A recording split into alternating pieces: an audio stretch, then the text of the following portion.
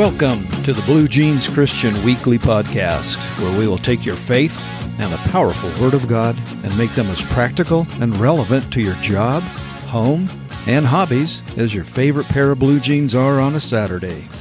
Do you have an STD? Sprinkler tweaking disorder? Today we're going to talk about that and some practical applications of Scripture of how to stay connected to Jesus. Thank you for joining me on the Blue Jeans Christian Weekly Podcast. This is Kevin Brownlee, and I'm going to take a quick look at something today because it's summertime, and here in Montana, you don't want to be indoors. You want to be outside.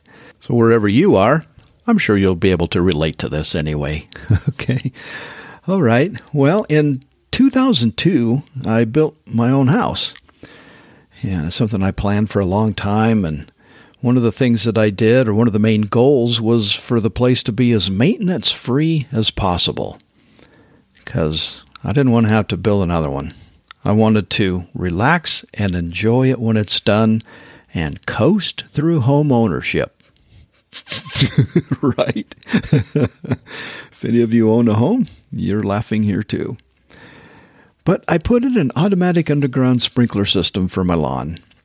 And even though that sprinkler system does a fantastic job, I still find myself tweaking it almost every chance I get, whether it needs it or not. Tinkering with the zone schedules or adjusting the heads, maybe modifying the watering times, even though I don't have to. And I do that by just a minute or two. But I still feel the need to tweak at it. You see, I need to do something to keep connected to the house that I put so much time and effort in. Even though I'm supposed to just coast through this home ownership, and even though there are things that, do need fixed and stuff, if there's times, and there are some, where there isn't anything needed to be done, I will find something to do. To be connected to that house that I spent so much time in, okay? Evidently, I'm thinking I'm missing out on something, or I won't enjoy my home if I don't go fiddle with the sprinkler head or change something. But I just feel like I need to do that. Maybe it's just me. I don't know. But I realized one day that that's what our Christian life is like. If we're saved, and therefore we can just enjoy the Christian life because we're going to heaven, is that really much of a life? Are you connected to Jesus who saved you? Or is it just like a get-out-of-jail-free card? Kind of makes you wonder. And if you're not engaged in Jesus Christ, are you missing out on some wonderful experiences? Maybe even some wonderful growing experiences that grow your relationship with Christ and a life more abundantly, as He promised in John 10:10.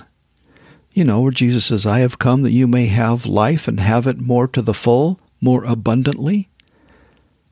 Don't you want a more abundant life? Life to the full? A fulfilled life? I think so. I think we all do. So why coast?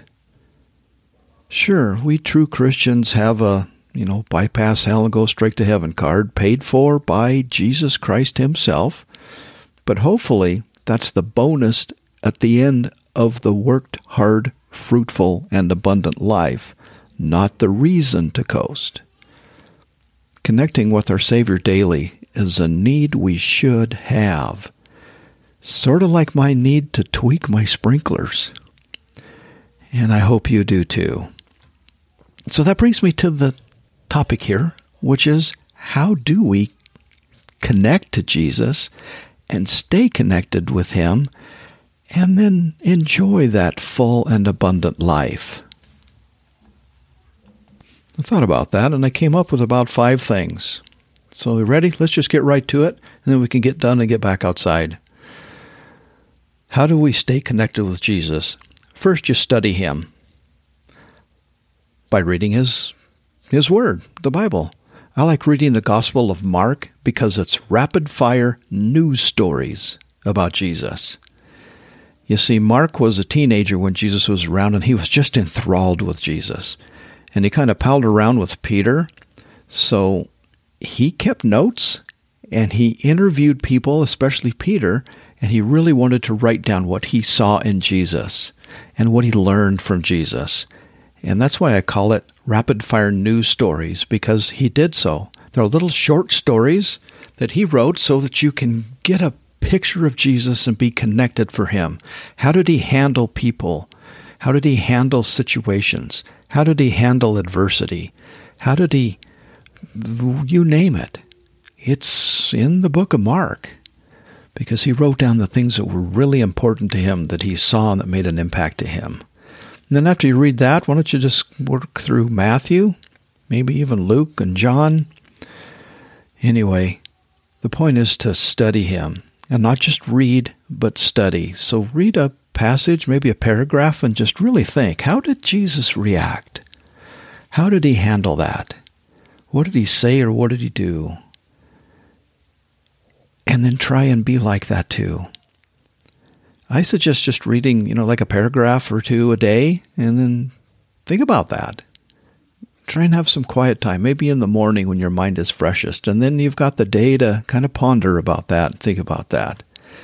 How Jesus was, how he acted, what he said, and how he handled situations. Next, talk to him. Yeah, some people call that praying. I call it talking with my Savior, having a chat with my best friend. Carry a conversation with Jesus while driving to work in the morning once in a while, if you ride alone.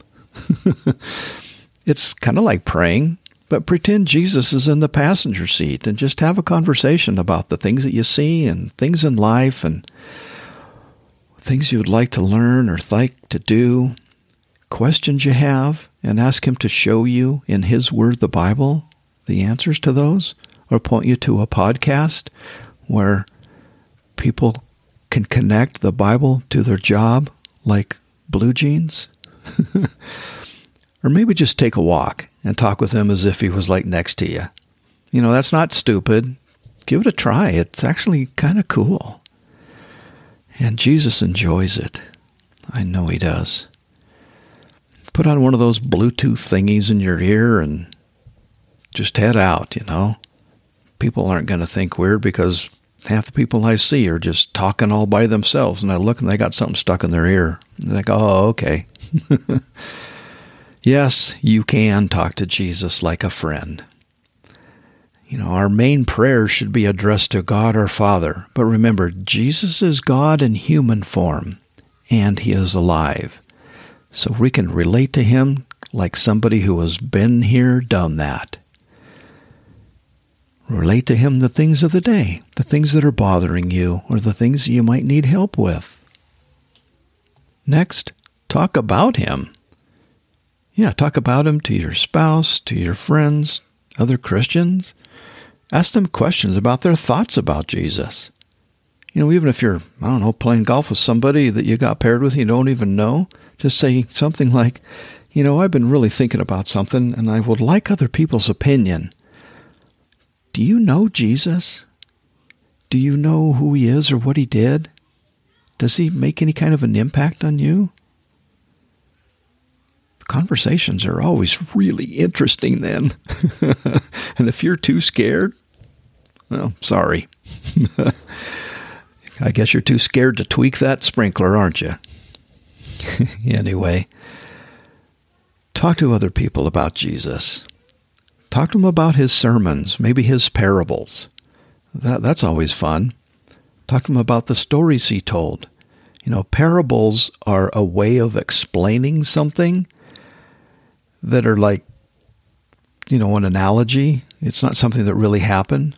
But if Jesus is telling a story and it involves somebody and he uses their names, then it's a real story, and he uses that as a method of teaching. Talk about his sacrifices. Talk about him to those who you wish would get to know him.